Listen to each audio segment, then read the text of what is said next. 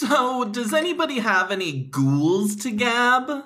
As a matter of fact, I've got two. One of them actually made me think of Noah at a point while I was watching it. Have any of you heard anything about the movie Suitable Flesh? Wait, say that name again? Suitable Why does flesh make you think of me? Do you No. It's supple? It's not the title of the movie or anything. No, suitable. As in, like, this, suitable. Yeah, like this is a suitable flesh.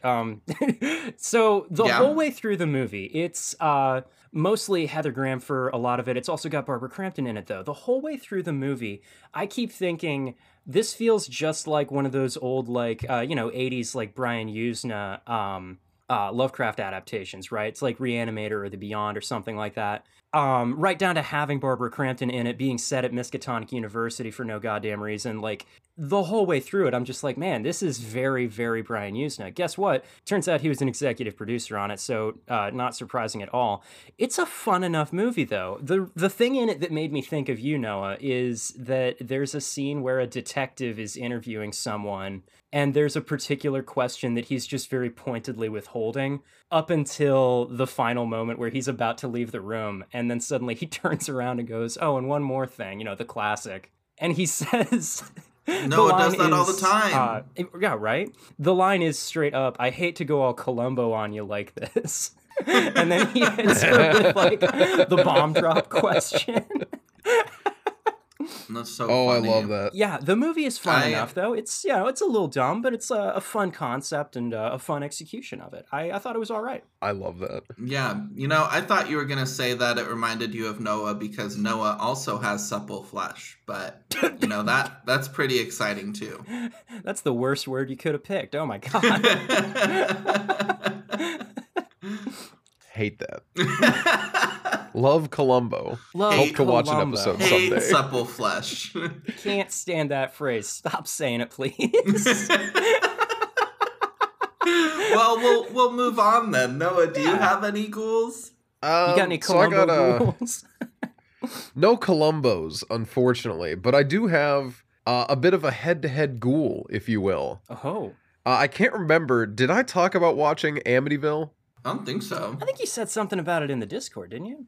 Okay, so I watched the 1979 Amityville Horror. Okay, original. Yeah, the original. All right. And I watched that, and I'm like, okay, this is slow as shit, but it has all the building blocks of every, like, haunted house movie you've ever seen made fun of. The Simpsons basically showed me the whole movie, and I didn't realize it. The classics, right? Right, sure. Yeah, the bleeding walls, the that's where the bleeding walls dad goes crazy, the flies, and the other, like, the devil room in the basement. The classic hitters all come from Amityville. Oh, okay. And I personally am of the opinion that, to a point, people that say the movie's too slow would be absolutely going ballistic if the A24 logo was in the front of the movie, because it's no slower than an average, like, A24 movie is. And I think it's a lot of it, like, it's crusty, right? It's a crusty older movie. Ooh, like, but it's Texas Chainsaw it's crusty? No. Like crusty in the sense of the microphones aren't the greatest and the film grain is there. But I love film grain, so that doesn't. So I would hate it. Right. You probably wouldn't care for it, no. But it's nice because there's a lot of the building blocks. Oh, house so evil it makes a nun puke and makes a priest go blind. That's just my house. That's pretty fun. So all that is here, right? There's also, like, some really unfortunate, like, native burial ground stuff going on. Oh.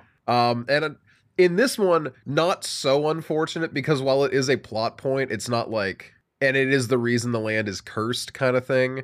It's not nearly as bad as the remake. Oh, what's that? You had a second ghoul. Yeah, it's the remake of Amityville Horror. I watched that one. Amityville's back to back. Ooh, okay. This is the one with Ryan Reynolds. I was about to ask if this is the Brolin. Ryan Reynolds one. Yeah. Ooh. Is it Josh Brolin or James Brolin? Wait a minute. Josh Brolin's dad. I get this right. James Brolin. Yeah. James Brolin. I loved him in original Amityville. It's slow and it, like, creeps on you.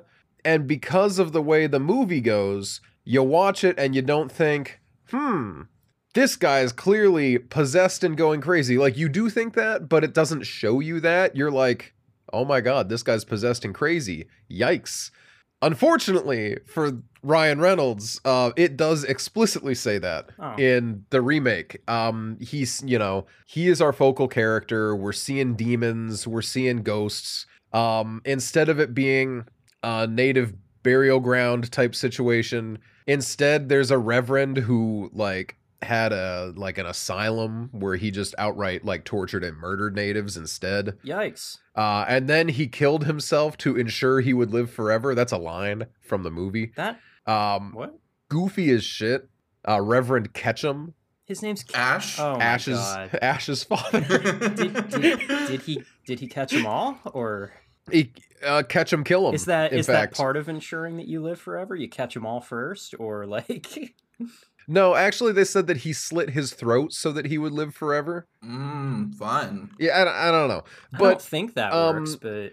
in the original story, in the true story that the movies are based off of, it was a 28-day time period. Sure. In the first movie, they bumped it down to 21 days. And then in the remake, they brought it back to 28 days, but they also wildly accelerated how quickly Ryan Reynolds, went crazy on him. Okay.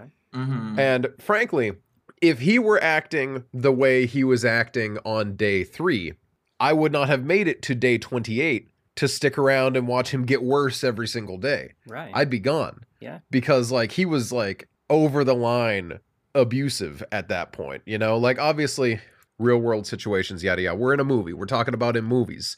It ruined the suspense and setup. It moved the priest coming to bless the house, because in the original, they are not George, the father, but the wife is very, very religious. Oh, sure. And she wants a priest to come and bless the house. There's even a little plot look in there about the father's coworker being you got married and you changed your religion, blah, blah, blah, blah, blah. But the priest coming to bless the house happens at the beginning of the movie and sets the tone of us realizing then is when the house is bad, but the house doesn't act up a lot after that. It's a slow burn after kicking the priest out of the house. The priest doesn't hit the house in the remake until the end of the movie. Oh. And it's really that changes not great. The whole thing. It's just, it changes the entire thing. And I saw this Polygon article talking about how the Amityville Horror remake does everything better than the original, pretty much. That is the opposite of everything I've ever heard.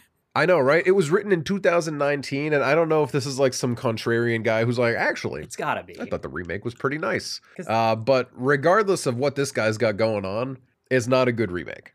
Yeah. And I'm noted remake fan. Sure. I think remakes conceptually for some of these are pretty great. It's been done well. Requels, reboots. I even liked the Texas Chainsaw one okay. It wasn't good, but it was okay. Which one? The recent one? The Netflix one? Yeah, the requel, not the remake. Okay. Right. Yeah, I don't know. The remake is just kind of gross. It's a fun enough watch. I just was mad at it the whole time. Yeah. Valid. But I don't know. I did not care for it. But I am holding up with my my January commitment of 1 movie a day average. Hey. I managed to hold that through February so far. Nice. Oh, hey, let's go. We're some distance into February too. That's pretty cool. Yeah. I know. I think I had 1 extra movie in January that's helping me out. Right. But now I believe I'm currently, as of recording, it's 1 or 2 movies ahead. All right. We'll see when it goes. Nice. I like to try and keep it a few movies ahead so that when I have a weekend where I have to be out, right, you just haven't got the time. It doesn't break the streak. Yeah. Makes sense. But yeah, that's my ghouls. Nice. I've watched a lot of movies. I watched Videodrome, no review, but it's very, very good, and I recommend it. Nice. If you like supple flesh. Please. God.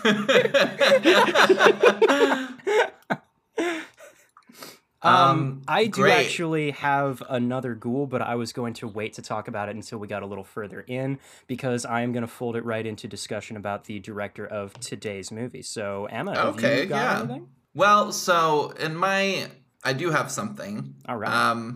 In my journey of introducing a VTuber and their community to horror movies and getting them into horror, I have some updates. Hell yeah. It's going great. Yeah.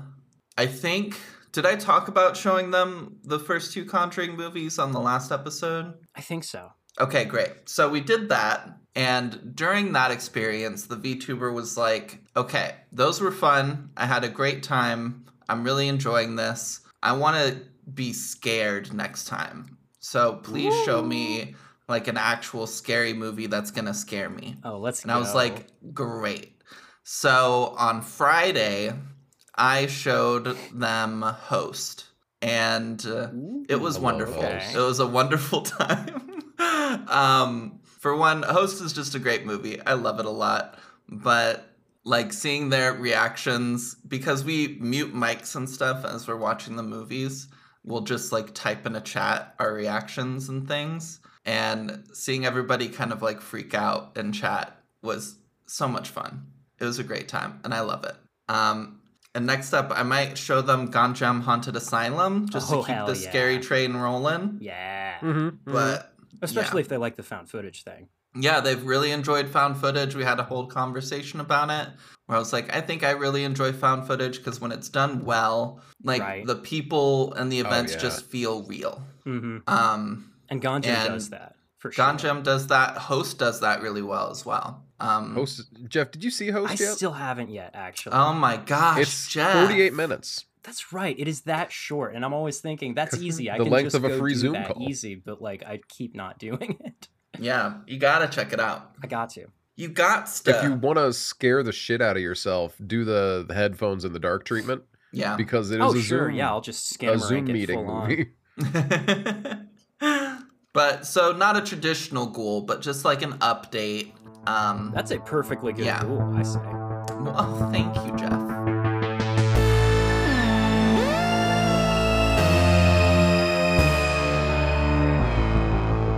What's up, everybody? Welcome to another episode of Casual Obsession, the horror movie podcast where we talk about horror movies. Today we are talking about When Evil Lurks, a movie released last year in 2023 by Demian Rugna, who is a relatively newish director, all things considered. He's only had one other film that he's directed.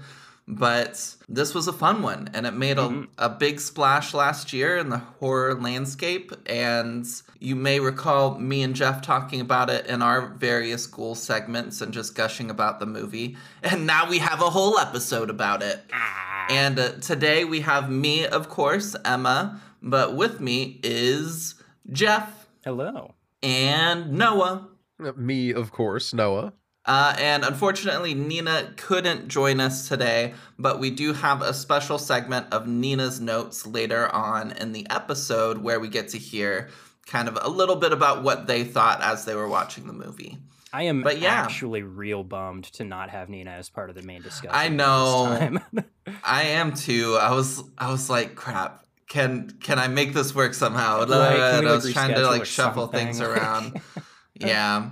So unfortunately, we're recording this on the weekend of the Superb Owl. All hail. And various people in the call are going to Superb Owl watch parties to watch the owl. Being superb.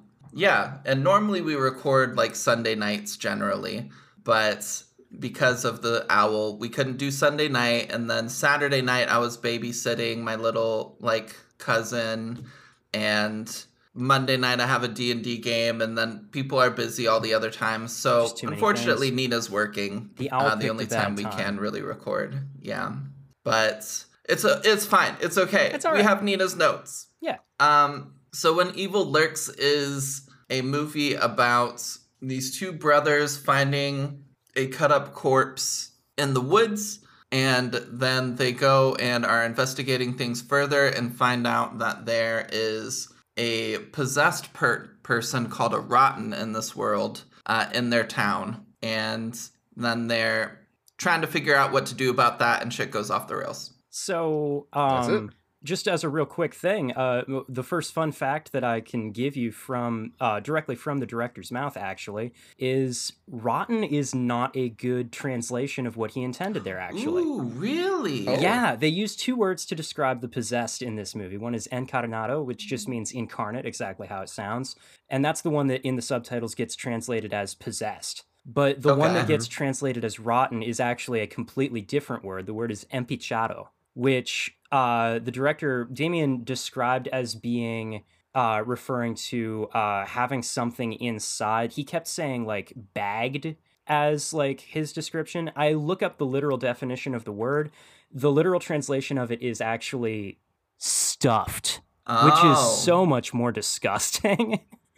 Yeah. God, if you've seen the movie, he sure is. He sure is stuffed. Right? Oh my God. But yeah, I feel like that'd be it's tough to put that into sentences when you translate it, right? Yeah. Yeah. Mm-hmm. Also, people would probably make a lot of sex jokes. Likely. Yeah.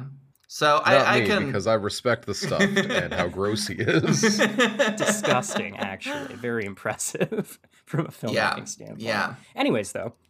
But oh gosh, it's a fun time. And, I'm real curious to hear what the critics thought of it. So, Noah, could you tell us a little bit about the critical reception of this movie?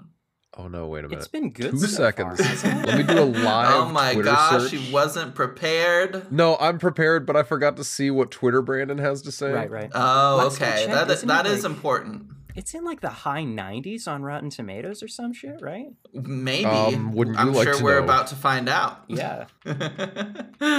I imagine Twitter Brandon probably didn't say anything. You think? Because I think this came out during the strikes or like right around the strikes. Oh, did it? But he's not in It's not affiliated. Yeah, it's an indie movie, so it's not affiliated with any of the stuff that was getting struck. But I think so it looks like as of mid-December he had not watched it yet. Oh. Okay. So how about that? How about that? He does really want to watch it though, because he says he's really mad he missed the When Evil Lurks window at his theater. Yeah. Ooh, can you imagine catching this in a theater? Holy shit. Right? That'd be fun. Like, yeah. Ooh. But what does the rest of the internet say, Noah? So IMDb, we're at a 7 out of 10, which is a little lower than last time. Do you guys care if it's like up or down from last time? Because I think it's kind of fun to include these statistics, but I think if it's no one cares, a fun enough thing to include. Yeah. Okay. I don't care. No, it's fine. I'm cool with it. Rotten Tomatoes 97%, which is up from last time. Yeah. Metacritic 75, also up. Letterboxd 3.6 out of 5, which is down, but I'm not too surprised because the Flanagan heads are definitely going to be boosting Letterboxd numbers. Oh, sure. The flans, if you will. The flans. And we got no Twitter Brandon as just established, but we do have an Ebert. Yeah. 2.5 out of 4 from our boy Brian Tellerico, which is a little bit lower than House Usher. That's lower than I expected. Yeah. Right, but it's still above 50%. Also, because I was just reminded of this recently, to pull it back to Rotten Tomatoes, just as a reminder for everyone else, since I'm sure you all remember, but since I had always forgotten, the way Rotten Tomatoes scoring works is this does not mean most of the critics gave the movie 97%. Right. It means that 97% of the critics gave it a 6 or higher. A positive review. Net positive. Exactly. There are 97% positive reviews on the movie, which, in fairness, if every single critic is still giving it like a 6 out of 10 and it gets 100% Rotten Tomatoes, it's good. That's still going to be a good movie. Yeah. Yeah. It's just that the Rotten Tomatoes percentage does not work in the same way that Metacritic, Letterboxd, and IMDb do. Right. Yeah. Metacritic being the aggregate percentage. Yeah. Anyway, true. 2.5 out of 4 from Ebert.com's, I don't think that's actually it, Brian Tellerico. It is RogerEbert.com, isn't it? I just said Ebert.com. Oh, okay. The intent comes. And I actually chopped this one up this time. As always, all quoted articles are, as recently established, all quoted articles are in the description of the episode. And this is Tallarico's words here that we're coming up on? This is Tallarico's words, yeah. Lightly chopped up just to make it quicker. Right. The most memorable aspect of Damien Rugna's When Evil Lurks have an archaic oh my god, it's just anarchic. Threw me off. Have an anarchic brutality that's reminiscent of the work of an obvious influence in the Argentinian filmmaker Lucio Fulci. The film doesn't abide by many norms. Dogs and children are not free or innocent, for the record, and gets great power from occasionally dropping into gory, gnarly insanity. It's an admirably vicious piece of work when it wants to be, although arguably it could have gone even further and more frequently. After all, once you open the door to hell, viewers are willing to go wherever you lead them. There's a version of When Evil Lurks that leads into the potential chaos of the concept instead of trying to get a firm narrative grip on it, or even get sentimental with its leading men and their families. Fulci never needed to be so blunt regarding exposition or narrative consistency. Audiences will forgive not understanding what's happening if they are too shocked and or terrified to care. In the end, there's enough unforgettable imagery in When Evil Lurks to overcome its unfulfilled potential. The right audience will eat it up, ignoring both the undercooked and overcooked ingredients in this bloody stew, if they're not too nauseous to do so. Ooh. So Tallarico's a Fulci fan, huh? My experience with Fulci movies is very different from the way that he describes them. It's not that Fulci doesn't need to get into details, it's that he doesn't tell you jack shit about what's going on in his movies. He doesn't need to get into that because you already know it's fucked up. Wait, Lucio Fulci's like, let me give you this movie, Zombie. It's about a zombie. Yeah, so Lucio Fulci directed Zombie. He directed The New York Ripper. He did the Gates of Hell trilogy, which includes The House by the Cemetery and 2 other movies whose names always escape my memory. Yeah, I mean, that's okay. Yeah. You listed more movies than I would have expected already, so you're doing well.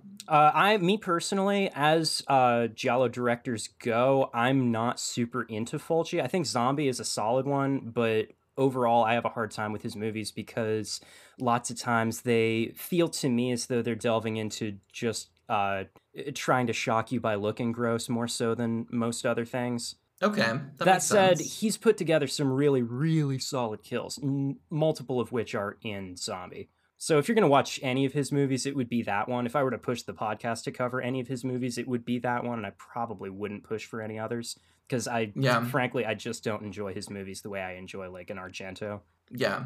Or even that a makes Bava. Sense. But we're not talking about Lucio Fulci. We're talking about Damien Rugna here.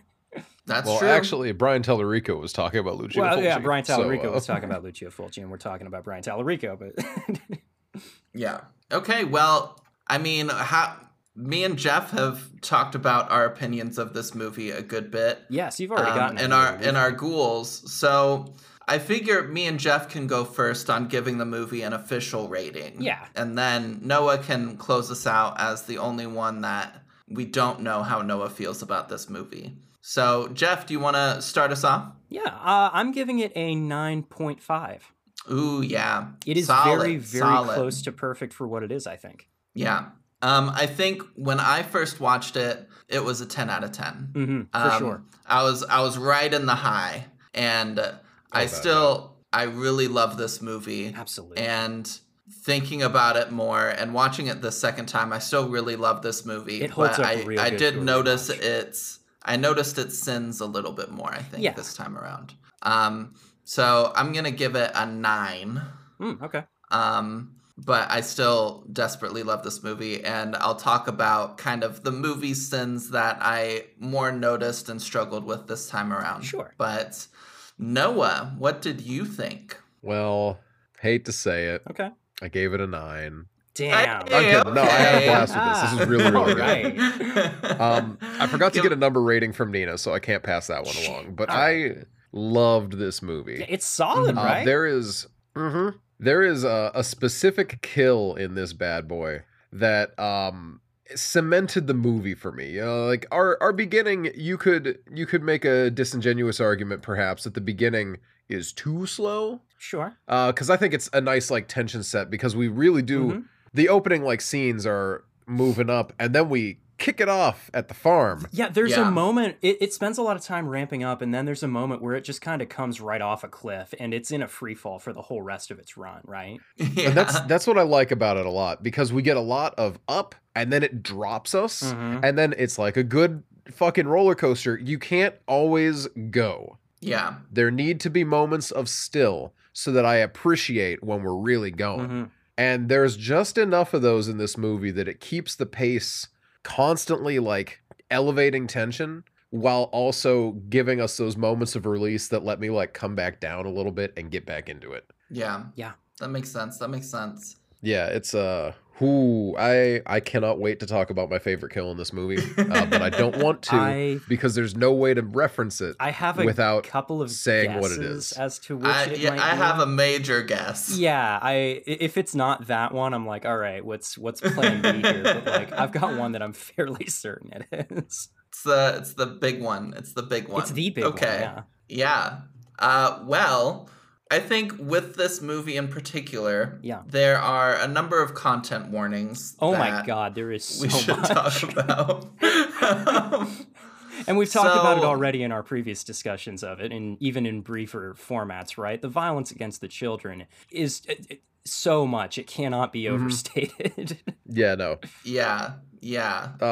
Which actually, funny thing about the violence to children. So it was really difficult for him to get all the violence and children filmed because the parents super on board. They loved it. They're like 100% fine with this. The Argentinian government said no blood on children. Yeah, they've got a lot of censorship laws and stuff like very that. Interesting reading that and then realizing that there were no kids with blood on them, because I'm like, that can't have happened. But he must have lied. When there is, he must have made it happen. Because there are a couple of moments where there is. And do you know how they did it? How they got around it?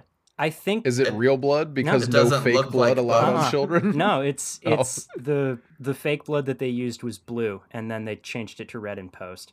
Oh, fantastic. I think it's the traditional like dyed corn syrup blood kind of move, and they just turned it blue instead of red and digitally edited it to be red. That's fun. Love that. If you look closely, you can kind of tell at a couple of points toward the end. Yeah, that makes sense. The big blood scene. So, violence against children. Massively. And not just sights, but like sounds. You're going to hear things. The Foley work in this movie is incredible, and that makes it really difficult. Yeah. Violence to animals. A big thing in this movie is like animals get like possessed too, and like don't trust animals. And there are multiple animals in this movie that do things. Yeah. A dog dies. A dog does die. The dog kills first. True. Gosh, there's some gross body horror stuff. Absolutely. There's a lot of men not listening to women and kind of disregarding women. As like a plot point. It's not as though the movie doesn't realize this is what it's doing. It's like the point. Yeah. Let's see. What other things are there? Cannibalism? Reference to it, yeah, certainly. Well, and also, the site of not even reference. Yeah, I forgot. So much happens in this movie that anytime I try to focus in on a particular thing, I end up forgetting a ton of other shit that happens in it. Like you were giving the non-spoiler synopsis at the beginning. You mentioned how it starts with them finding a cut-up body, and I was like, oh, right. That is what kicks this whole thing off, isn't it? The inciting event. So much else happens over the course of the rest of the movie. I forgot that was what started it. Parental abuse? Yeah. Yeah, the violence against children is not limited only to possessed people. The main character also just has no qualms about beating the shit out of a kid at a couple of points. Yeah.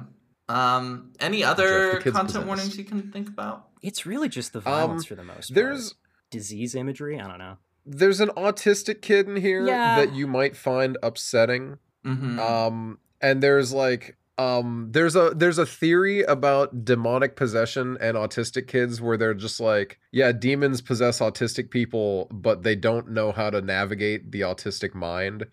Which is, I think it's one of those things where it's interesting, be very bad and ableist, but it's also one of those things where exactly, it's one of those things where I would be very worried about praising it literally primarily because it is riding a line. But it is also, I think in this movie it's done compellingly and interestingly. I think it's kind of neat. It's not done in it's not discussed in such detail that it ends up having the opportunity to become more ableist or anything. So I think it's okay, but there is a moment where someone says that child is possessed by demons, and they're like, hey, yo, fucking idiot. He's just autistic. Autistic. Would you calm the fuck down? Archaic mindset. And she's like, no. I'm an expert. No, actually, he is actually. But actually, no. Yeah. Good stuff. I I think that. Okay. I think that covers everything. Yeah. I think so. I think that's right. Yeah. Multiple references to suicide. Yeah. Because it's a thing in the one character's backstory. Yeah. Mm-hmm. True. And creepy kids.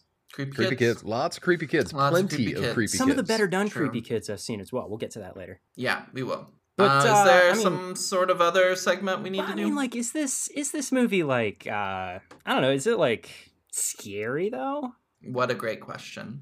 Thank you for asking.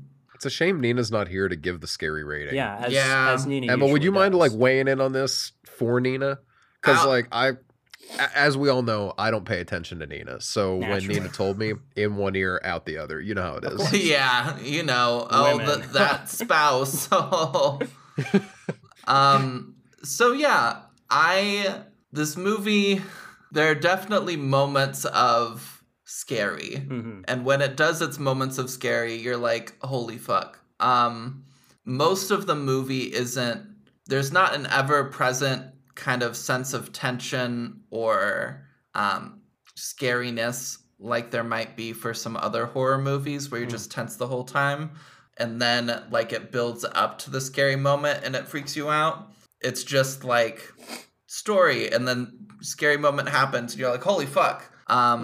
But there is just an uncomfy feeling throughout the movie, I would say. I feel like a lot of the tension of the movie comes almost from the like comedy of errors aspect of it, where at a certain point you're just like, all right, how's Pedro gonna fuck it up now? It's like The Wailing almost in that way, right? Yeah. As soon as there's an opportunity for him to fuck it up, you're like, oh, I know he's gonna do it. Yeah. I did have a reference to The Wailing I was going to make. So that's funny that you also brought it up. I think there's good comparisons to be made between the two. Yeah. That's probably because he liked The Wailing a lot, and it was one of his prime, like, inspirations. Oh, really? That makes a lot of sense. Yeah. Oh my gosh, Evil I had no idea, but that Wailing. totally makes sense. Yeah, I see both of those. Evil Dead, The Wailing, and, like, 2 other things. Okay. I'll see if I can find it in my please do. notes, because I didn't copy those ones down. Yeah, he didn't talk about that in the interviews that I watched with him, but I did get other stuff. But for a scary rating, I think when the scaries happen, it's like 10 out of 10 at times. Yeah. When it's happening, it's really happening. Yeah. But as for the movie as a whole, I would go maybe at like an 8 or a 9. Yeah. I could back that. I could back that. Yeah. This is one for the real freaks out there. This is not a good starter movie for almost anyone. Yeah, this is one to ramp up to. Yeah. Yeah. You know, we watch a lot of starter movies on this show. We do. Not in a rude to the movies way, but in a if we're being realistic way. A lot of our movies are accessible to a large audience. So we kind of cover them because that's what people will watch. We do it on purpose pretty frequently. This is not one that I would show almost any of my friends. This isn't your grandma's horror movie. No.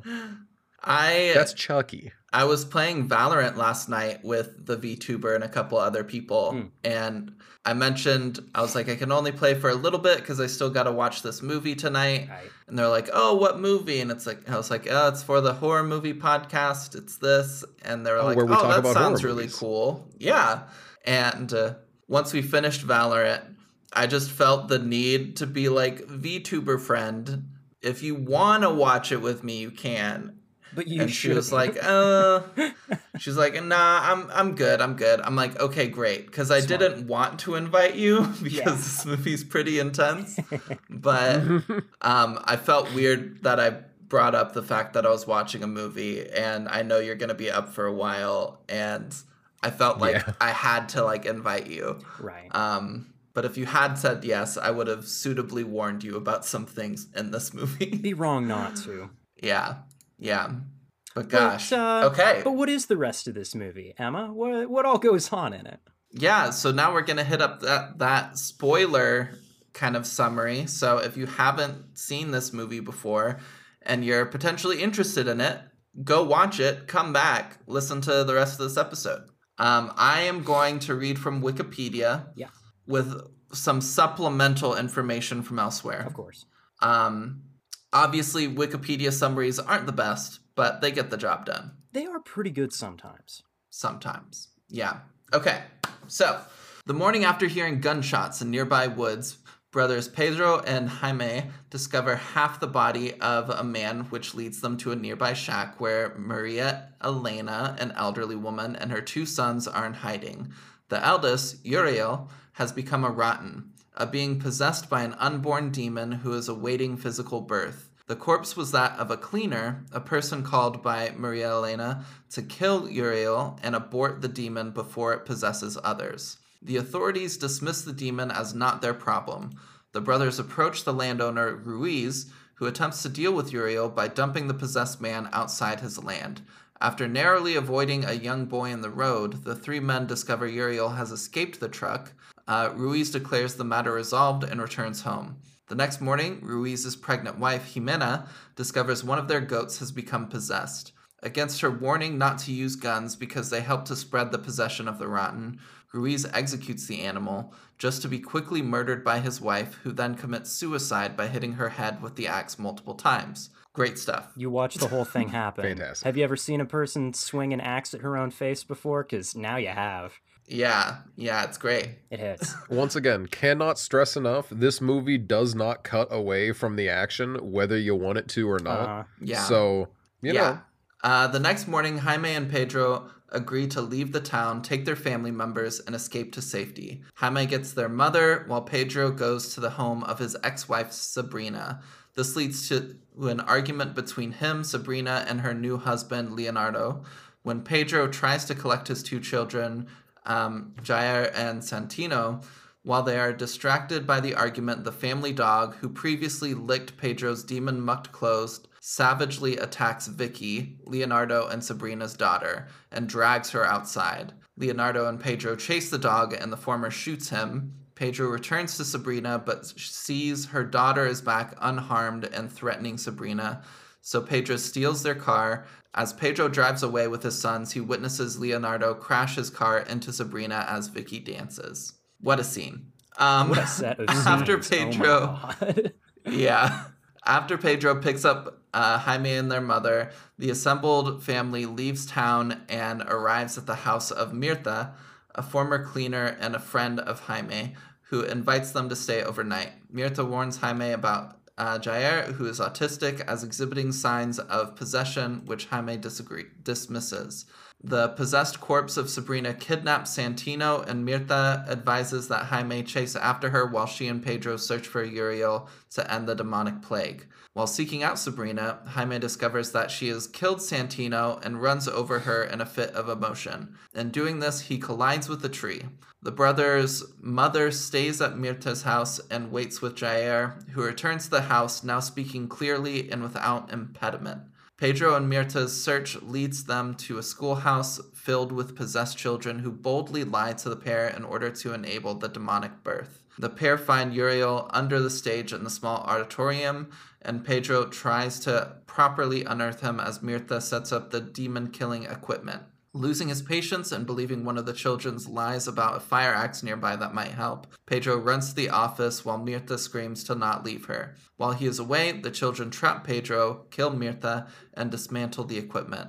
Enraged, Pedro beats Uriel to death with a piece of the broken equipment, but is too late to intercept the birth. The demon inside Uriel is born soon after, shedding his corpse and presenting itself to a defeated Pedro. After taunting Pedro by sparing him, the newly born demon walks out into the morning sun, followed by the children. Pedro, Jaime...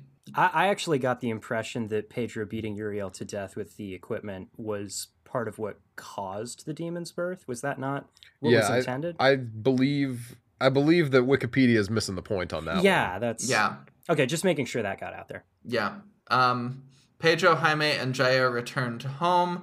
Jaime finds Uriel's possessed brother, who tells him he killed the original cleaner 4 days ago, devouring him. He also reveals he did the same to his mother the night before and alludes that Jaime's mother had suffered the same fate. Inside, Pedro feeds Jair ice cream, but he begins choking and coughs up Pedro's mother's hair, having been possessed as well and tricking him under the veil of his autism. Pedro walks outside and collapses in grief, having lost everybody but Jaime. And that's the movie. That is the movie. Holy shit. So, firstly... Oh, wait, I have one more thing. Yes. Sorry. My supplemental information. So they say that there are 7 rules to dealing with... Oh, yeah. Thank God, because I did not write those down. This is a big running thing through the movie, yeah. Yeah, there are 7 rules when dealing with a rotten, or just like demons in general. Don't use electric lights. I'm not going to call it the stuffed. Don't stay close to animals because they can also become possessed. Don't take anything that was close to the possessed person. Don't hurt them. Never call the evil by its name. Don't shoot them with firearms. And don't be afraid of dying. And those are the 7 rules. And they break them constantly in this movie. Constantly. Yeah. But Noah, what were you going to say? So at the very end of the movie, I am in love with, after it's revealed that Hair's been like possessed and everything, right? And he, pukes up all that hair and everything. The eye flit to the side and then going back to the vacant expression. Yeah. Absolutely bone chilling. Fantastic there, because it's just like, woo. Well, that and like when he's initially kind of choking on the ice cream, and then he Pedro tries to help him out by reaching into his mouth to try and dislodge whatever's in his throat. And then the first cough where he sputters up all the blood. Ugh. Yeah. So chilling. 100%.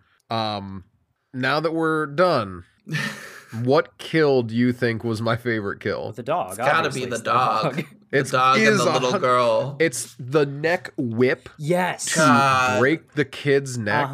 Was holy shit. Well, and that's unexpected. Such a rough moment to see, right? But even that comes after the initial bite, and after almost a solid minute of just hearing the noises from under the table. Yeah. Oh my God. The noises by themselves, even if you didn't see a ton, the noises by themselves are so off-putting. Holy shit. It's a disturbing scene. Yeah, bad noises. I love this movie. By this point, we hadn't heard the 7 rules. Yeah. And it seems like the characters themselves don't really know what causes the possessions to spread or anything. There's a lot of uncertainty. So when the main character, whose name is when Pedro gets to his ex's house, he takes off all of his clothes and is asking for new clothes. And we see the dog sniffing the clothes.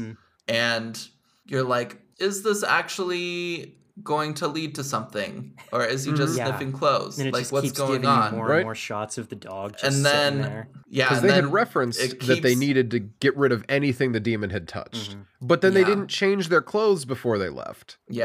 They had clothes and they just didn't choose to change them yet. And it keeps showing us this dog, and then the little girl goes and is hanging out with the dog and petting the dog, and as an audience member, you're just kind of you're just waiting for it. Are they gonna do this? Are they gonna do this? And then we do. And then they do. And something I really love in this movie is it's clear that people see stuff that the audience doesn't see. At the farmhouse where the landowner and his wife see this kind of possessed goat, it's clear that the goat looks different to them. And there's one scene where we see semi over the landowner's shoulder, and we see these huge ass horns. And then we see the rest of the goat a scene later, and it doesn't have the fucked up horns. But just that, and then right before the girl gets attacked by the dog, she's sitting with the dog, and she looks down at its feet, and then suddenly the dog just lashes and bites the shit out of her. And so the idea that we're not getting the full picture and these characters are seeing things we don't see is so cool to me. And I really like how they show it throughout the movie and how they allude to it. And it's great. It's so great. That and because there was a part of me on the there was a part of me on the goat front, because I remember them when they find the murdered cleaner in the woods. Them saying, "Oh, this sucks for Ruiz. I mean, first this dead body, or first his one goat died, and now this dead body. There was a part of me that was like, oh, maybe that's the goat is back, and that's why they know. But then there's the big horns, and I'm like, never mind. And I love the way that it shows the horns. You know, it's just the shot from behind Ruiz, and then it just rises up until the horns are coming up as though they're coming off of his own head, is the way that you see them. Yeah. Really, really cool. Yeah. And then in the following scene, after Ruiz and Jimena are both dead, we get a scene of Pedro and Jaime in their own home, and they're kind of like just quietly freaked out about things. And Jaime looks up at this pair of like deer antlers that are mounted on the wall, and they're casting a shadow up onto the wall behind them. And as he watches, this effect is so simple, because all you have to do is change the position of the light that's shining at the antlers, right? But he watches their shadow stretch further and further up the wall, and the camera, if you're looking, is doing kind of the same movement that it did when it was behind Ruiz's head, showing you those horns. So it's kind of like the two shots are kind of paralleling one another to be like, you know, the demon's influence is here too. He's just growing more powerful. And I think that's really, really cool. And that particular shot, if you don't mind me getting us a little bit off topic here. Oh, by all means. Reminds me of a couple of shots in Damien Rugna's other movie, Terrified. Okay. One of the things... I think you're the only one of us that has seen Terrified. I believe right? I am. And I watched it this week specifically for this, because I was like, you know what? Man with two movies, I can watch both his movies and try and figure out what I can learn of his style, right? Something he is pretty damn good at, I think, is giving you a shot of a thing that doesn't look weird in a vacuum, but that in context becomes really meaningful. Because there's a scene in Terrified where there's literally just like a bubble in a kitchen sink that kind of just inflates up and down with some odd noises, and it's pretty damn normal. But the way he plays it in the movie, it becomes this like weird creepy thing. Yeah. It's really neat. Another thing that I really like that he does, and my discussion of Terrified is exclusively going to be things that I think between it and When Evil Lurks that we can learn about Damien Rugna's like approach, right? Because I'm not going to get too into the weeds on Terrified, but in the same way that When Evil Lurks is sort of his fresh take on a possession movie, Terrified is kind of his fresher take on a haunting, I think. Okay. And what really interests me about both of these is that he takes the ideas of hauntings and possessions, and in stark contrast to the typical American approach to these ideas, he turns them into community problems instead of individualized problems. Like in, say, Insidious, as an example. We got the family, they're in the house, the family's haunted, and there is pretty much never any mention of them even having neighbors, right? In Terrified, the haunting is a thing that happens to an entire neighborhood. Every way that it affects anybody is a way that it has affected the entire neighborhood. A bad thing happens, a kid dies, because Damien Rugna does not shy away from killing kids in anything, it seems like. Only one kid dies in Terrified, though, so there's that. He gets hit by a bus.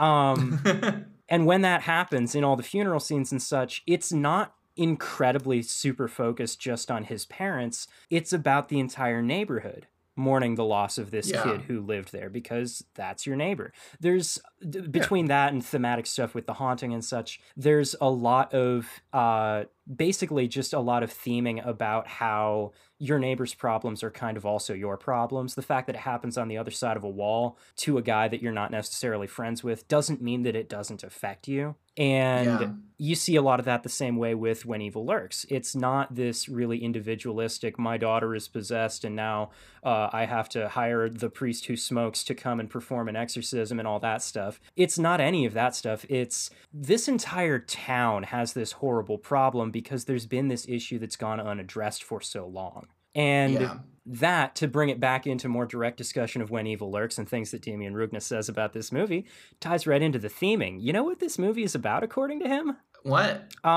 It is very easy to look at it and read it as COVID, but it was written pre-COVID. His plan at the time, he was trying to remake Terrified, and then he wanted to make this after that, but then the pandemic happened and he wasn't able to remake Terrified, so he just moved straight to this. What this is about is some pesticide problems that they had. Apparently in Argentina, they had this really big issue with pesticides that were causing like really terrible cancer problems in rural communities. And he wanted to write about that. And basically his manner of doing that was just to change it from cancer to demon possession. And then he mixes this then with a little bit of a second idea, which is the rise of fascism around the world today. And the way the media treats it is just not really helping anything at all. Yeah.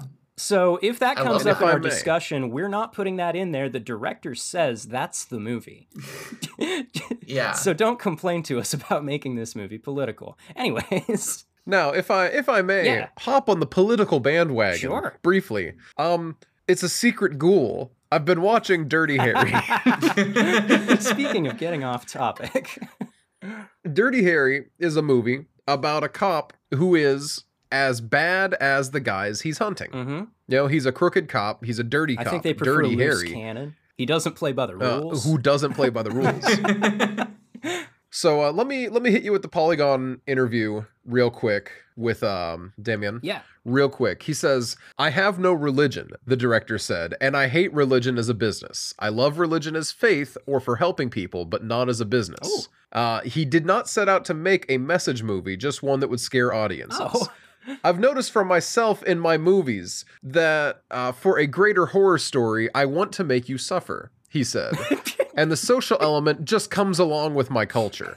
So him brushing aside a lot of the political and social messaging as this is just part of everyday life. Right. This is just the world that we live in. Oh, you think that there's a greater political message to me talking about kids with cancer and shit? That's just everyday life. Mm-hmm. I would like to bring us to a New York Times article, an interview with Don Siegel, who directed Dirty Harry. Yeah. Dirty Harry, starring Clint Eastwood as a policeman determined to catch a psychopathic sniper, outraged many liberals who felt the hero was an extremist who took the law into his own hands.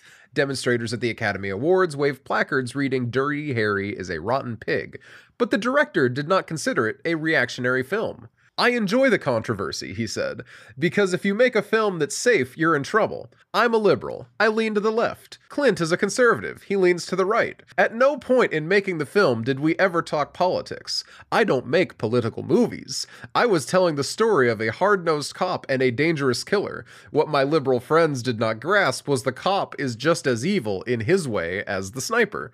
I find it very interesting because I read this article completely unrelated to this. I read it because I was looking into Don Siegel's political views because I'm like, well, is Dirty Harry actually a commentary that I've been reading it as, or is it just a fascist power trip movie, in which case that's unfortunate, you know? And then it's like, no, it is a commentary, but he's just like, it's not commentary. Cops are like this. Right. Dirty Harry is just emblematic of what cops can be like, and I think it's very funny. These two interviews, because that was in 79 that he gave that interview. So here we are, years and years apart, coming together in the middle to be like, oh, the political messaging. Oh, no, you see, that's everyday life. That's just the way that things are if you look around, actually. Yeah, wow. And we could easily turn this into a lengthy discussion about the inherently political nature of, dare I say, almost all art and horror movies especially, and blah, blah, blah. But we don't have time for that. We got a movie to discuss here. Yeah, we've done that before.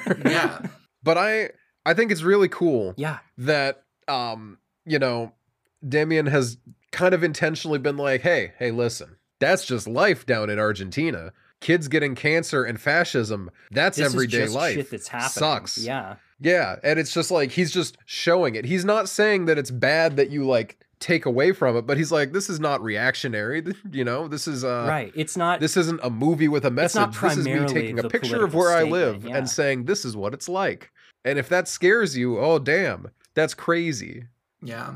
Also, but yeah, I was just looking through my notes from the interviews. Since we were discussing the dog scene so recently, apparently everything with the dog attacking Vicky and dragging her out the door and everything, that was all supposed to be one long shot originally. Mm-hmm. God, can you imagine? Mike Flanagan would never attempt something like this. No, he's got he that already did his 9-minute one long shot and hated it. and all, but like that didn't have this degree of like action. It turned out that they couldn't do that. But I thought you guys would want to hear that he was trying to be even more ambitious with that horrifying scene. That's crazy. Right? That's wild. Fantastic, really.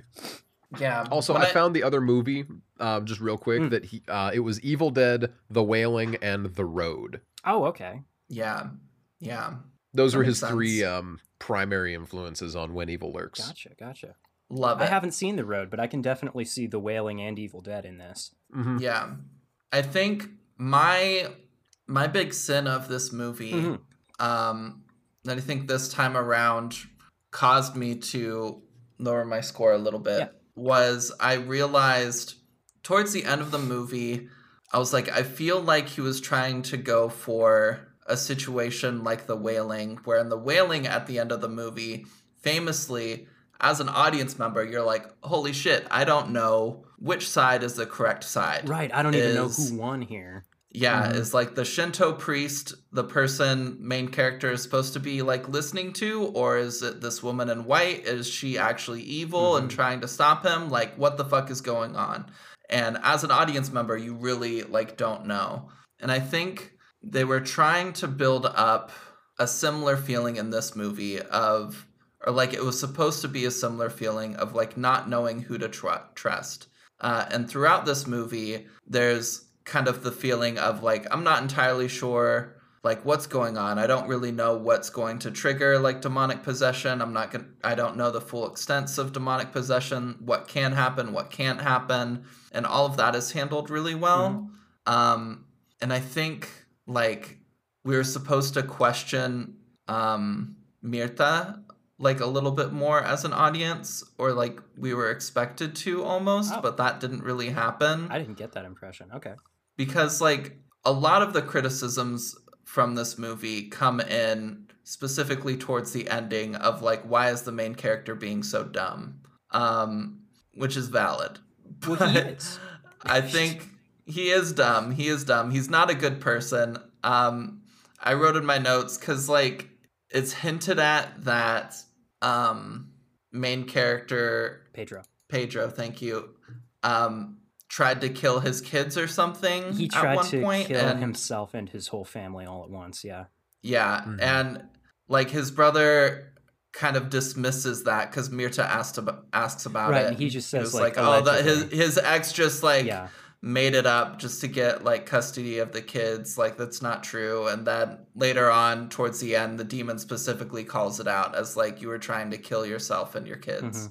And just that, and the way that he also treats the kids at the end, like the school children, of like not being afraid to like hit them really hard with a car door or choke them a bit. Yeah, he really beats the shit out of that one little girl, and he does it without a second thought. Yeah. I think my read of the end is that like our main character is not a good person, and this demon has been like pushing him the entire movie and really causing him to lose it in a lot of ways. I think there may be some like minor possession stuff going on with him at times, and like manipulation specifically, massively. Getting him to do certain things that are like against his better interests. But yeah, he does some questionable things at the end, and you're like, what are you doing?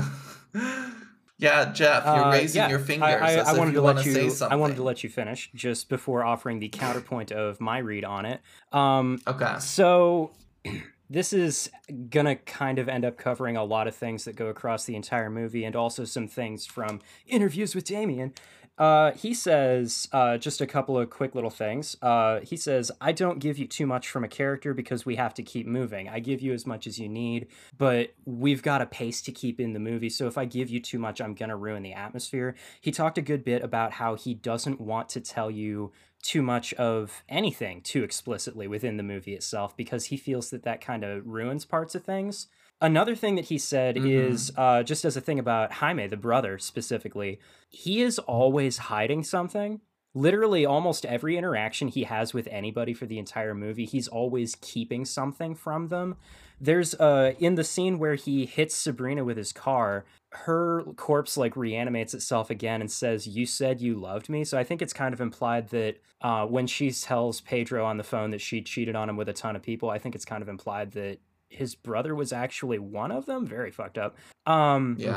So that kind of colors the way that I read all of his interactions with absolutely everyone, and the way that I read all of Pedro's interactions with everything, and the way that he makes all of his decisions is He doesn't think a lot. Obviously, he makes dumb decisions and such, right? He is guided entirely by his emotions. He makes all of his decisions very emotionally. And this is where the fascism thing ties in, right? Because when he goes and talks to Ruiz, he seems to consider Ruiz to be this guy whose judgment means a lot and like he's a guy that you want to listen to. But then the moment we start seeing anything from Ruiz, he is also just this dumb hothead making decisions exclusively based on emotions. It seems like everything he does is guided entirely by the fear of like what the government taking his land. He's just prime libertarian Armando Ruiz.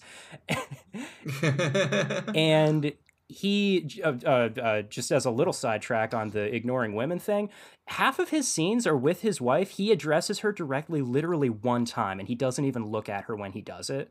Once again, this is the fascism thing, because fascists never listen to women, blah, blah, blah. But Pedro's thing, because the way that the demon operates, right? Mirta says that it operates off of your fears. Damien, in an interview, described the demon as operating like a hacker. He gets into your head and he gets your personal information and he's like, I'm in. And then he uses all of that information to manipulate you. He uses it against you. I think you are entirely right in saying that what's going on with Pedro is a little light possession stuff, but it's better than that. The demon doesn't need to possess Pedro because he's too easy. He's so afraid of too many things. Like Mirta says, it attacks your kids because you're afraid of losing your kids. That's the thing that scares you, so that's the fear that it plays on. And the whole way through the movie, I think what we're seeing, almost all the movements of the plot that Pedro produces are entirely because the demon is just giving him a trail of breadcrumbs, and it's just all his fears. It's just making him make more and more emotional decisions, because this is the way that fascism gets you. It points to a thing that you're scared of and it says that's what the communists are going to do, or that's what the queers are going to do, or whatever, right? This is what the people you're worried about are going to do to the people that you care about, and it convinces you to make all these horrible counterproductive decisions that anybody with half a brain could tell you are stupid decisions, but because you're too scared, because the fascism is playing entirely on you making decisions based in your fear, you're not going to see that. Yeah. So yeah, you see Pedro making a lot of stupid decisions and stuff, but I don't think it's indicating that we're supposed to doubt Mirta. I think you're supposed to be watching Pedro make the wrong decision over and over, and you're supposed to be hearing Mirta say the thing that actually makes sense. But because, in that one final scene when he's trying to take apart the stage in the school, because that's where Uriel is buried, and the one kid says there's an axe in the other room, all you got to do is go get it, and Mirta's like, no, don't do that, she's lying. Obviously, they're just trying to get you to leave me alone so that when they have us separated, we are weakened. And Pedro's just like, well, I'll just be real quick though, and they lock him in the room and they kill Mirta and smash the spyglass looking sextant thing, whatever that is. Speaking of things that we don't get enough information about, right? But it's the demon killing tool. Yeah, it's really neat. And in that, speaking of Jaime hiding things all the time, right? In the early scene where they find the cleaner's corpse, they find a smashed up one of those things, and he's like, oh, I've seen this before. And Pedro's like, where? And he's like, I don't know. And he just like walks away, changes the subject. Anyways, though, I really think all of that is supposed to just be more emphasizing Pedro's over-emotional decision-making process, more so than it is anything else, like trying to get you to doubt Mirta or anything. I think you're supposed to just be painfully aware of how dumb Pedro's being the whole time, and that's what most of that actually comes down to. But I've just spent way too long saying that here. Let me interrupt you then. Let me float a new theory. Somebody else needs to talk. Because our cleaner Muerta says... Mirta. Yeah, with an I. Says that she was possessed and then he left because he couldn't do anything with her. My theory is that Pedro also can't really be possessed, but the demon's still like able to get up in there. Right. Yeah. As a carrier of the disease rather than an asymptomatic carrier, the sufferer of an asymptomatic carrier, one might say. That's fun. To pull us into the the disease direction that he's not really intentionally super going into. Yeah. But once again, a picture of the world that you live in, though. It's going to end up in there whether you're trying to put it there or not, because the art is a reflection of yourself. Mm-hmm. I like that. And Mirta does talk... I was thinking that. Yeah. She does talk about how, like, the cleaners can't be possessed, but the demon still will try to manipulate you. Yeah, there's things that it can will do try to fuck you without properly possessing you. Yeah. Yeah.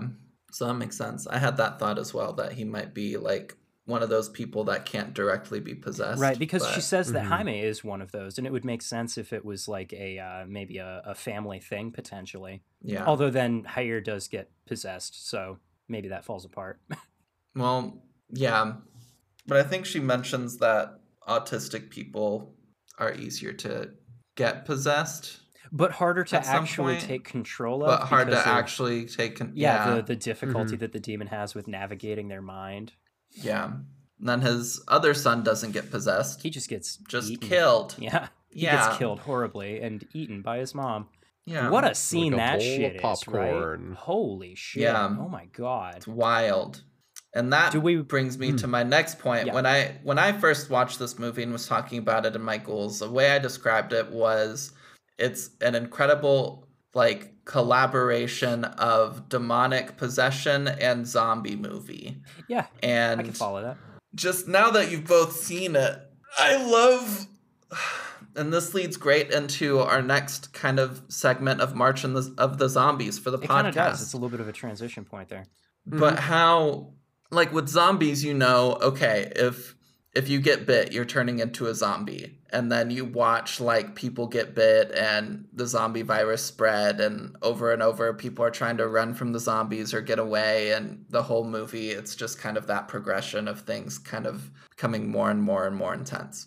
But with this, you don't really know how this spreads. You just see it spread throughout the movie, and seeing kind of like the intelligent, manipulative demon like spreading over time, and like you're not sure, like, okay, is this person possessed? Is this thing possessed? Maybe yes, no, unsure. Yeah. And just the uncertainty that goes along with kind of the zombie virus / possession / the zombie virus being really intelligent in this movie. And manipulative is just really satisfying, and I like it a lot. And I think it's really neat. Yeah, I like especially the way that it is, and this is actually confirmed by the director, it is one single demon the whole time, doing all of the manipulating, all of the possessing. It is all the one single demon. In his words, we say that God is everywhere, so it seems like this guy would probably work kind of the same, right? Yeah, that makes sense. Which I think is a very interesting comparison to be making. Yeah. Speaking of little kids. Yeah. You weren't speaking of little kids. I was not. But however, creepy little kids. Yeah. The kids at the end are very creepy. They are. But specifically Vicky. From earlier on. Yeah. Yeah, the girl that was attacked by the dog and dragged away. So she appears back at home, is completely uninjured. And the mom is like so grateful and freaking out that her daughter's back and is okay and everything. She's the fucking creepiest little kid in this goddamn movie. Okay, all right. So I actually disagree a little bit. I think the kids in the school are done way better, and it's specifically because they're not going out of their way to be creepy. Like the way that they show up at the school, and it's like it's the middle of the night, it's all dark out, there's no lights turned on or anything, and the kids are all just silently sitting at their desks, like looking down, just kind of avoiding eye contact when they enter the room. They ask them questions directly, and the kids will like, kind of try to avoid answering, but they're not like being weird creepy kids, they're acting the way that kids usually do if they're sitting in school at their desks, just trying not to make eye contact, as though they have just, done something normal that they're maybe not supposed to do or something. And there's something about that combined with the fact that their hands are all covered with like the blood and lime dust, and they've been hiding corpses in the school. But this is the way that they're acting. It's just like kind of still pretty normal. For some reason, that hits extra for me. I don't know. Vicky's real good, though. It is creepy. It is creepy.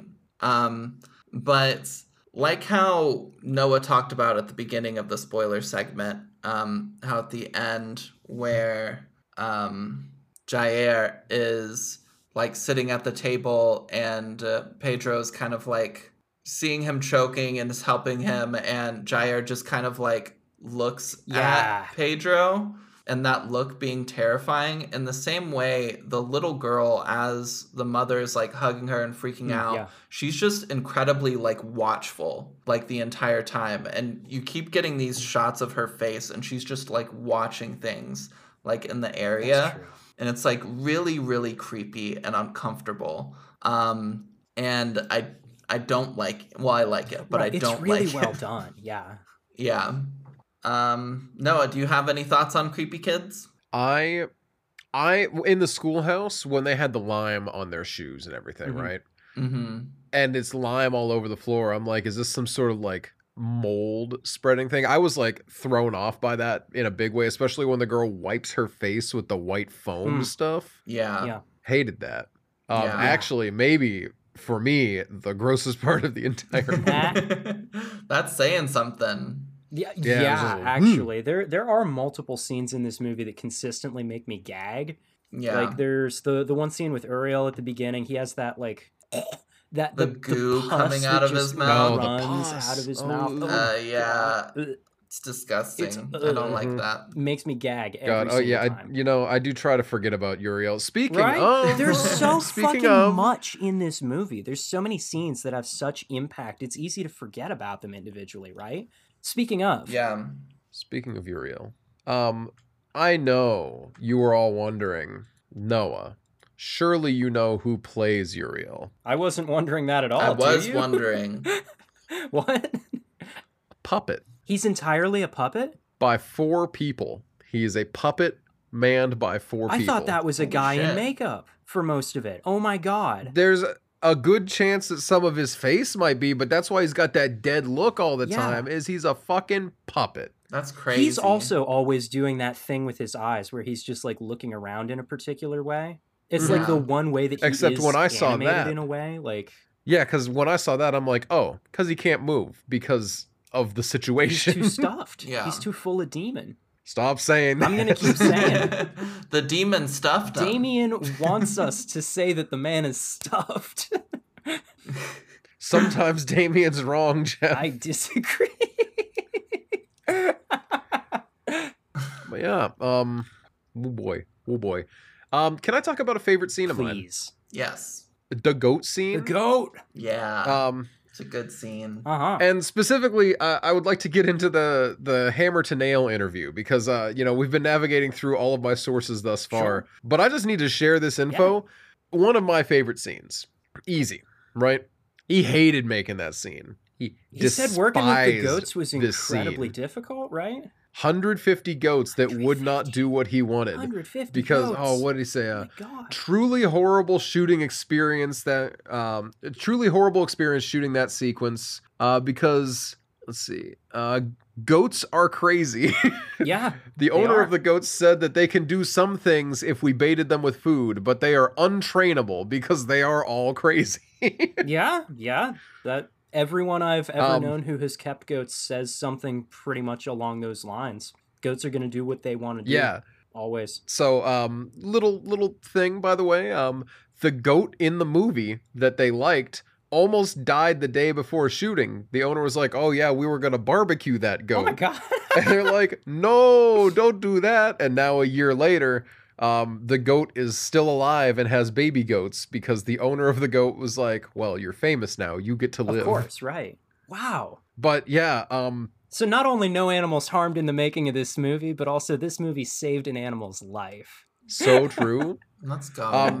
They only had 10 hours to film the scene at the farm with the goats, and it was miserable because it was outside lighting and stuff like that. Yeah. But all this to say, when I saw that scene, I thought they shot and killed a goat. Yo, seriously. There was a small part of me that was like, did they actually kill a goat? Because like, unlike with the dog death later, where you can tell it's CG. Yeah. Like the CG spot appears a little in front of the smoke and it's like, oh, this is unfortunate, but this does not ruin the movie for me. The goat be wiggling and twitching. It looks like you just blew a goat's head off. Yeah. And I'm like, hey, yo, what the fuck? Yeah, so I'm really glad to know that the goat did in fact survive. Yeah. But the goat walking up and putting its head against the barrel of the gun because it can't sit there and say, kill me, Pedro. Yeah. Kill me. So the goat just walks up and is just like, meh. Mm-hmm. Yeah. And scares the man enough that Ruiz shoots him. Because Ruiz is good. very, And then- very easily manipulated by fear. Mm-hmm. Yeah. The wife attacking him immediately Uh-huh. is so good. Mm-hmm. So there was It's an incredible scene. a part of me until she offed herself, and I'm like, oh, duh, the cover of the movie. Right. I should have seen this coming.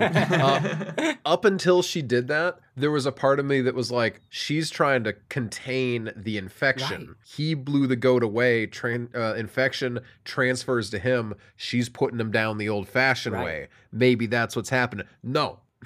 It's all just part of it. All just part of it. Because the demon said, okay, thanks for dumping me. I'm coming for you next.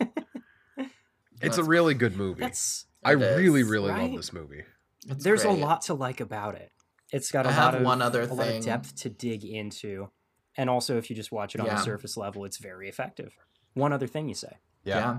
One other thing that I noticed specifically because this was my second watch through. So, Jair is said to have a drawing in the movie, and when they finally get to Mirta's house, Jair is kind of not wanting to get out of the car and is like resting in the car, and so Pedro goes and like sleeps in the car with him. And at one point, he like takes the little drawing that Jair has in his hand, and it's like a little picture of like a family in the sun, and it's like really sweet, and you're like, aw. And that's what I thought on my first watch of the movie. But the second watch of the movie, I see that it's like 4 people and then like a orange person drawn above them kind of walking into the sun. I'm like, motherfucker, that's the ending of the movie where it's the demon walking in the sun with all the little kids. Holy shit. And I'm like, holy shit, what? Oh, I love that. I can't believe I didn't catch that. Yeah, I was like, that's God. good. Fantastic. And similarly, at the school, there's similar imagery where, like the little paper cutouts where it's like the people holding hands and it's like a little thing you can hang up. They had that where it's like a few people holding hands and then above it is like a singular person. And I'm like, more imagery of like what happens at the end of the movie. Yeah. It's really cool. God, I love this movie. I am so excited for whatever movie. Damien ends up putting out next. Yeah. Like I think this is a guy to watch for sure. Yeah. I will be watching what he puts out. I want to watch Terrified as well. It's not on the same level. Yeah. But I do think that the concept is very much there. It's got a little bit more of, you know how like all the CG in this movie is like a little obvious. It's a little shot looking. And that's mostly what takes the like half point off of it in my estimation, is largely just like here and there the effects aren't perfect. But like when it leans on the practical effects, they look incredible. Oh my God. Yeah. Terrified leans a little bit harder on that really obvious CG. I think the concept is there enough that I don't mind it. It also, though, has a few moments of those practical effects that just are incredible. And that's another one of the things that I just like about this guy's style is he knows what to lean harder on. And he knows, he also knows the power of like maybe sometimes not showing you very much, not telling you very much. There's moments where he doesn't show you much of anything happening, but he just shows you a thing sitting there looking creepy. And that's cool. I'm hopeful with the success of When Evil Lurks that whatever next movie he makes, they throw some more money. Somebody throw money at this man, please. Yeah. I'd love to see what he can do with a larger budget. Absolutely. I love seeing what he does with a smaller budget. Yeah, you know, absolutely. If he does this good with less, like what is the budget on this movie actually? Do we? It's a good question. We don't know. Okay, looks like Wikipedia does not know. I'll take a peek. Budget. The whole production budget was $10 million. Oh, that's great. That's really great. Yeah, because that's not huge for a movie of this kind of quality. So we're running close to time-ish. We are. We're a little bit short on time today. Yeah. So Noah, do you want to hop into our Nina's notes segment? Oh yeah, I guess that would be me, wouldn't it? Yeah. All right. Yeah. Nina reads your notes. Yeah, can you sing the Nina's Notes song for us, please? Yeah, to the tune of the old baby bottle pop commercial jingle. Read Nina's notes. Read Nina's notes. Well, that's something I haven't thought about in a real long time. Yeah, that was great. Yeah, I don't know where memory lane. Literally, it came to me during the recording of this episode. All right. Earlier. Because I was prepared to do the tune into someone else reading. Anyway, Spanish horror film. I haven't seen a Hispanic horror film since Pan's Labyrinth, I think. Ooh. That one was a completely different flavor of horror and completely different flavor of Spanish. Indeed it is. Yeah, because Del Toro is Mexican, right? And this is Argentina. I think so. Yeah. Look at this man's jaunty little hat. We love a beret. Jaime does wear that beret for the whole fucking movie. It's so goofy. He looks like a caricature. Yeah, and I love him. The scene where Ruiz gets introduced and he's got like his hat on, I was just like, oh, okay, the men in this movie just get like distinctive hats except for Pedro. All right. And then nobody has a hat for the whole rest of the movie. And I was like, oh, I was looking forward to more hats, but all right. All right, subtitles. Shit. Me. No, see, I understood that part. It's also worth noting the translation is actually kind of terrible. That's a very unfortunate that's the thing that I don't think we talked about. No, we haven't yet. The translation in this movie is absolutely abysmally god-awful. The subtitles on Shudder, at least. It's also streaming on AMC Plus, I think. But I don't know what it's like over there, but the subtitles on Shudder are an absolutely terrible translation, actually. It really is a shame. I love that Shudder is putting out all these movies for us. Really, really appreciate it. Desperately wish that they would get a better subtitle team and a better localization team. Yeah. Because even if we keep The Rotten as the title instead of The Stuffed, because, you know, we're okay with making just Jeff and the director angry. I would just love for it to be something a little bit closer to the actual intent, you know? There's a lot of other translations. There's a lot of other words that you could land on that would... bungled sentences. Yeah. Like sentences that do not connect. Yeah, there's a number of lines. I almost wrote one down actually at one point because it was so bad. On that note, is this Russian? It is absolutely not. What the fuck is that? It's like written actually? Vertical. What is it? It's just Exorcist code, I assume, is the intent there? Yeah, I looked at it and I'm like, oh, is this like Mandarin or Korean? And then they cut away and I never got to see it again. It's not any kind of characters that I recognize because they look like something halfway between typical European and like Cyrillic lettering. But then it's also written vertically in like columns as though like Japanese or something like that. And this is for listeners' benefit, anyone who hasn't watched the movie, because I know some of our listeners don't. There's when they find the cleaner's corpse at the beginning of the movie, he's got a case with a smashed demon killing sextant thing and also a file with a bunch of this mysterious writing in it and a photocopy of Maria Elena's ID, which is what leads them to her house. Yeah. Ruiz says some really weird things to her when he threatens her in the one scene as well. When he sees Uriel, he points his gun at her and her other son, and he says, I should have burned your house when you came here with your filth. And then he says, you contaminate everything. What's the deal with that? Why does he hate them already? When I was watching a Dead Meat podcast about it, they posited the theory that they did. They put the theory forward that maybe they are indigenous. Right. Okay. And that would be the angle working right there.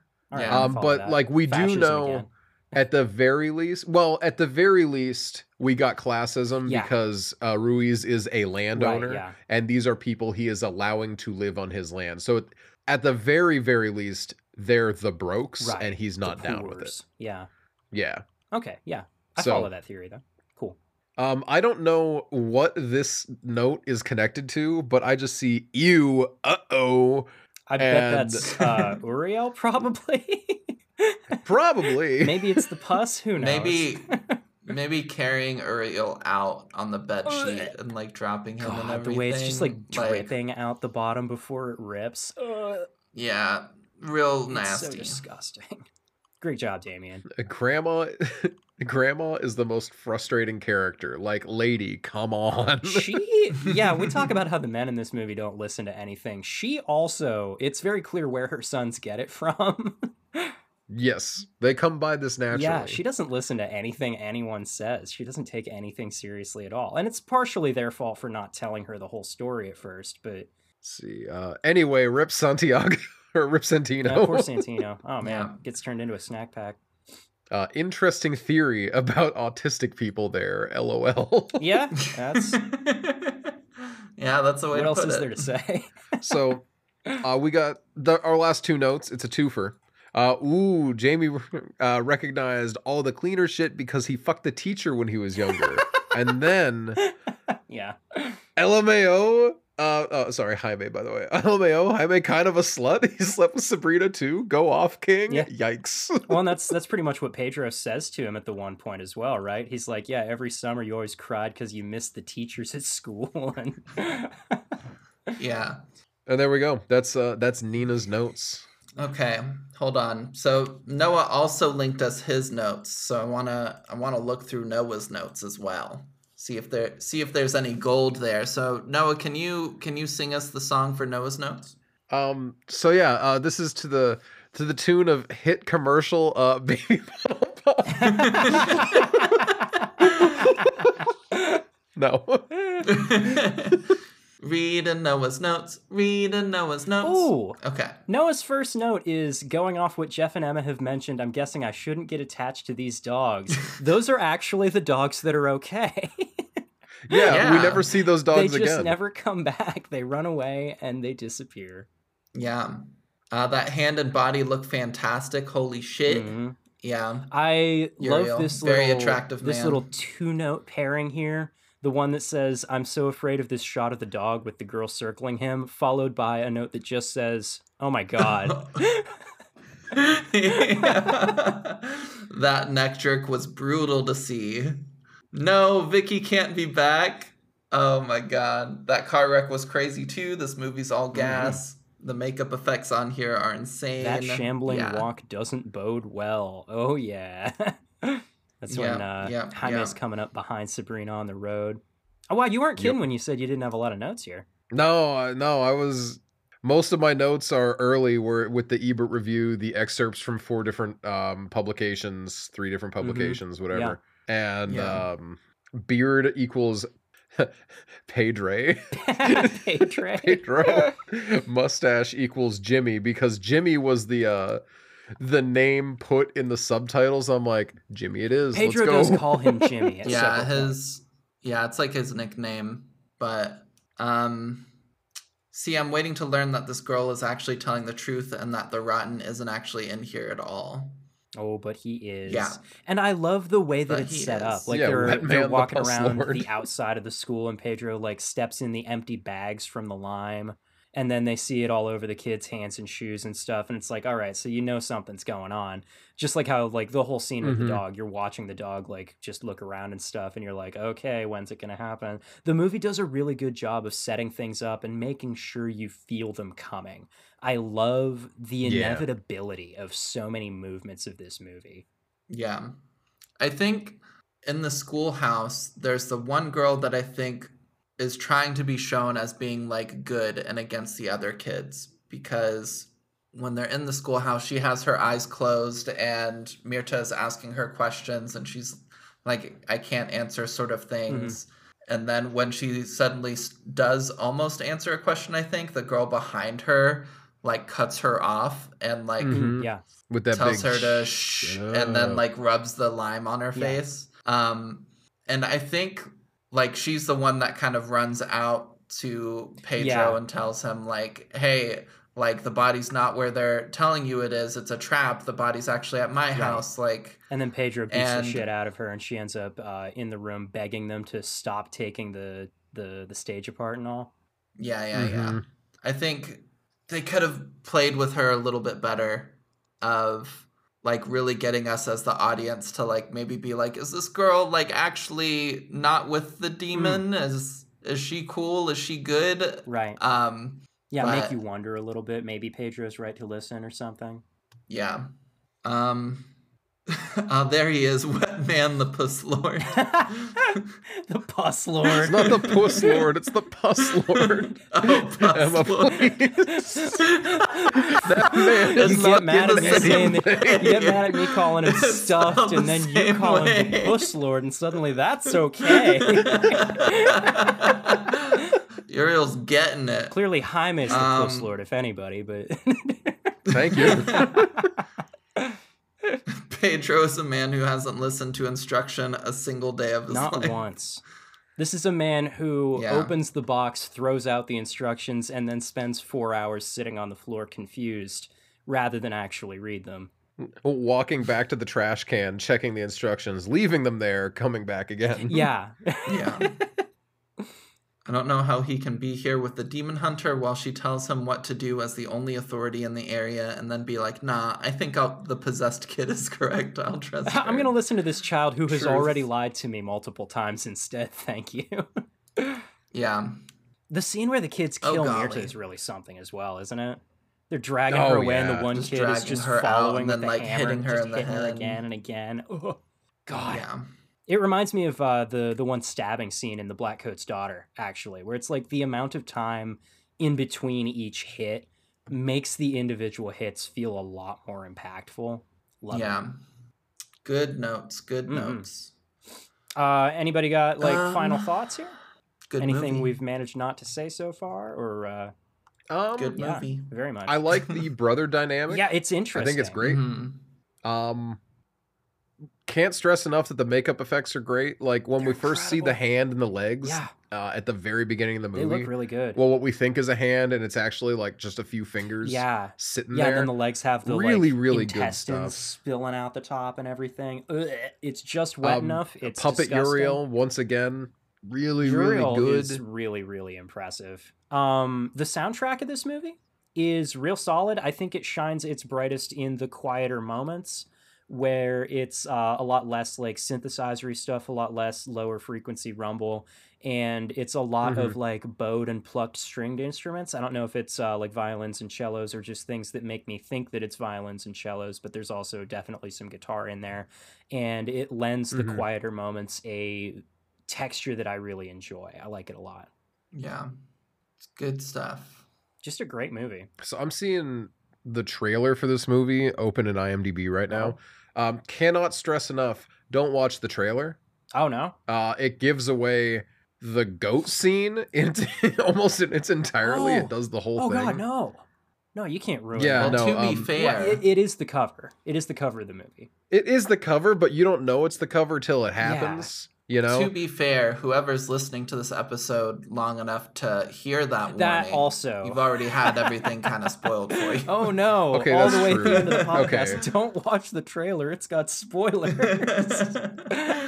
This is why there's a few sacrificial people in the world who watch trailers for me.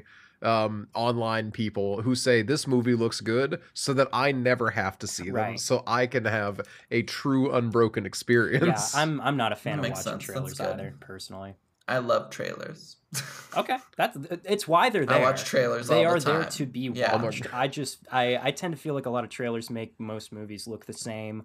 Lots of times, far too often, they show too much, that kind of thing. So I personally just kind of avoid them usually. This trailer showed them pulling the hair out of his mouth. No! Oh my god. You can't show that. It was like blue-black colored. So, oh, I totally forgot. End of the movie. When the demon is born, all right? When he births the demon and the demon leaves 3 lines on his forehead that he can't wash off. I like that a lot. It's like, hey, thanks, buddy. Now everyone will know that you helped birth a demon.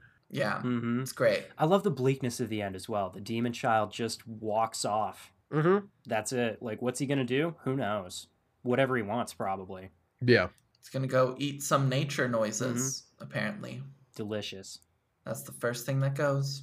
Okay, well, what are we watching next time? Why next time? Next time we are... A Sean, if you will. What? No, not the listener who's just like, hey, what the fuck? Of the Dead, in fact. That's right. We're watching Shaun of the excited. Dead to kick off our March of the Zombies month. And I'm real excited. I haven't watched Shaun of the Dead in a while, and it's a great time. It is a fun movie. Very excited. Yeah. But until then, though. Thank you all so much for hanging out and listening with us. I'm Emma. You can find me at Emma Panada on Twitch and Twitter. I'm also writing a TTRPG called All the Witches. You can find information about that at allthewitches_ on Twitter.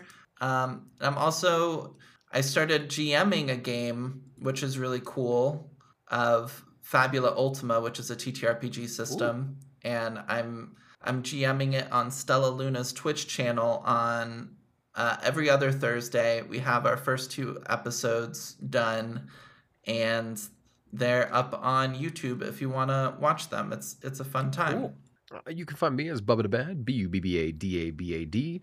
I am on Blue Sky and Letterboxd and whatever else I linked down below. Journey with me through my year of movies, where we see how long is it before I break and lose it. Pretty far, I hope. I believe in you. Yeah, I've got so much. I hope at least through March.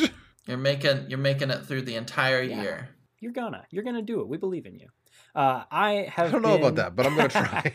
I have been Jeff. You can find me on Tumblr at What Is It You Pray For, and you can also follow the podcast at Casual Horror Pod. All right. And also you can find Nina, even though they weren't here today. You can find them at Nina Wolverina most everywhere except on Tumblr. There's a 3 where the E should be. And you should check out Nina's books if you haven't already. They're great. Very good books. But big fan. Yeah. Thank you again so much. We will see you next time. Goodbye. Possessed ghost noises.